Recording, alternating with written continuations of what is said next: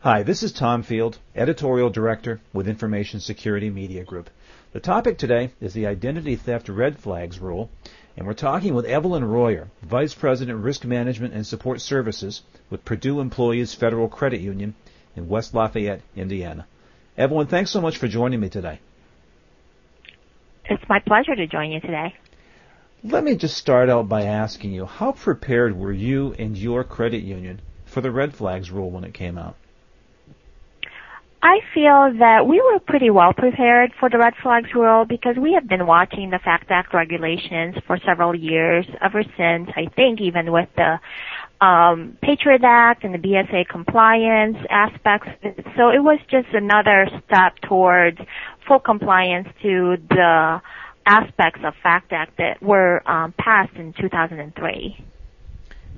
So given that this is something you had your eye on, when the rule came down, what were your first steps toward the compliance deadline of November 1?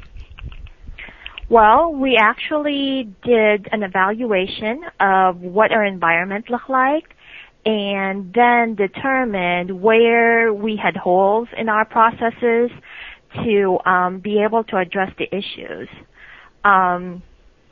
We gathered all the requirements and we determined what actions were necessary, and then we actually looked at our processes and said, okay, we have this covered, we have the CIP, the customer identification process covered.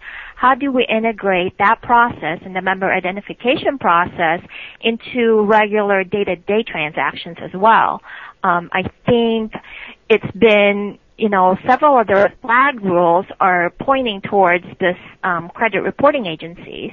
So that's quite an education for all of our staff who review credit bureau reports along with our originating areas.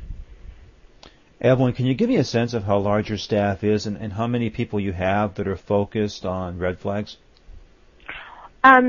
Well, our staff is about 170 employees total for our entire credit union. I would say that 50% of our staff is what I would consider member contact that does member transactions on a day-to-day basis. So therefore, I would say that they're the ones who are going to be affected by the red flag rules. As far as the individuals who have been looking at the rules, we probably only have a handful of staff. And in determining, okay, when we're doing our assessment and reviewing our requirements, we were looking at all of that and then determining, okay, how do we incorporate this and how do we bring it out to all of our staff? Now, of all of the things that you have to do, including documenting your identity theft prevention program, doing security awareness for staff, doing awareness for customers, what have you found to be the biggest obstacles for your institution to overcome? There's a couple of obstacles I think I would want to describe here. It would probably be number one is our systems. As a small institution, we have to rely on our systems in order to have us alert of the little flags that are involved here. So our data processing system has to have some aspects to it that would tell us or alert us of a possible red flag issue. And then the second obstacle, I would say, is training. We will have to train our staff to be able to recognize these flags and respond to them and adequately forward that information to the right department so that it can be investigated appropriately. And if there's anything that has to be done, reported appropriately. Now, Evelyn, how about the customer awareness aspect? Is that an obstacle for you, or is it something that the credit union has been doing a pretty good job of? I think the credit union overall has done a pretty good job of alerting our customers or our members about the issues, just because all of this, in my opinion, came down from the Patriot Act, from BSA, anti-money laundering, all in initiating with 9/11.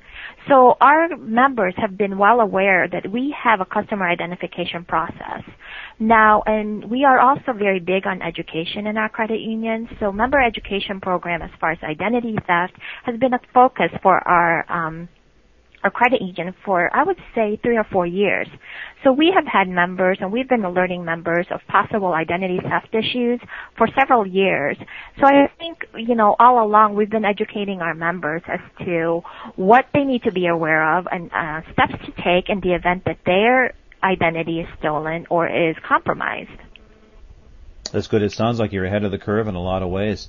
Now, upcoming, we've got a webinar that we're putting together. Of course, you're going to be a panelist on that. And we're going to be talking with you and with other practitioners as well as regulators about expectations of red flags, best practices, and such. From your perspective, what are some of the areas that you hope to cover in your portion of that webinar? Well, in my portion of the webinar, we're going to cover, what I did, the assessment itself, as well as where we are at today. So hopefully to kind of share with other institutions out there where I would think where they should be. Right now we are at our member or our staff education phase. But we are currently designing the training sessions so that our staff is well aware of what the rules are and how to identify and detect and prevent, so that we are well covered with the rule itself. So I think my webinar itself will focus on the assessment as far as what our challenges were, what we're doing, and where we're at today, and what our next steps would be. So that's what my side of the session would focus on. Oh, very good. I look forward to it.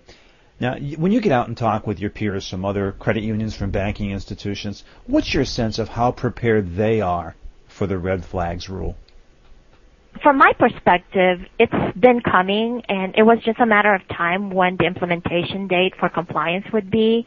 So as far as my peers were concerned, the people I've communicated with over the years, we have done the majority of the work. It's been done, a couple of years ago when we had to have CIP in place. So this is just an addition as far as to what's going to happen.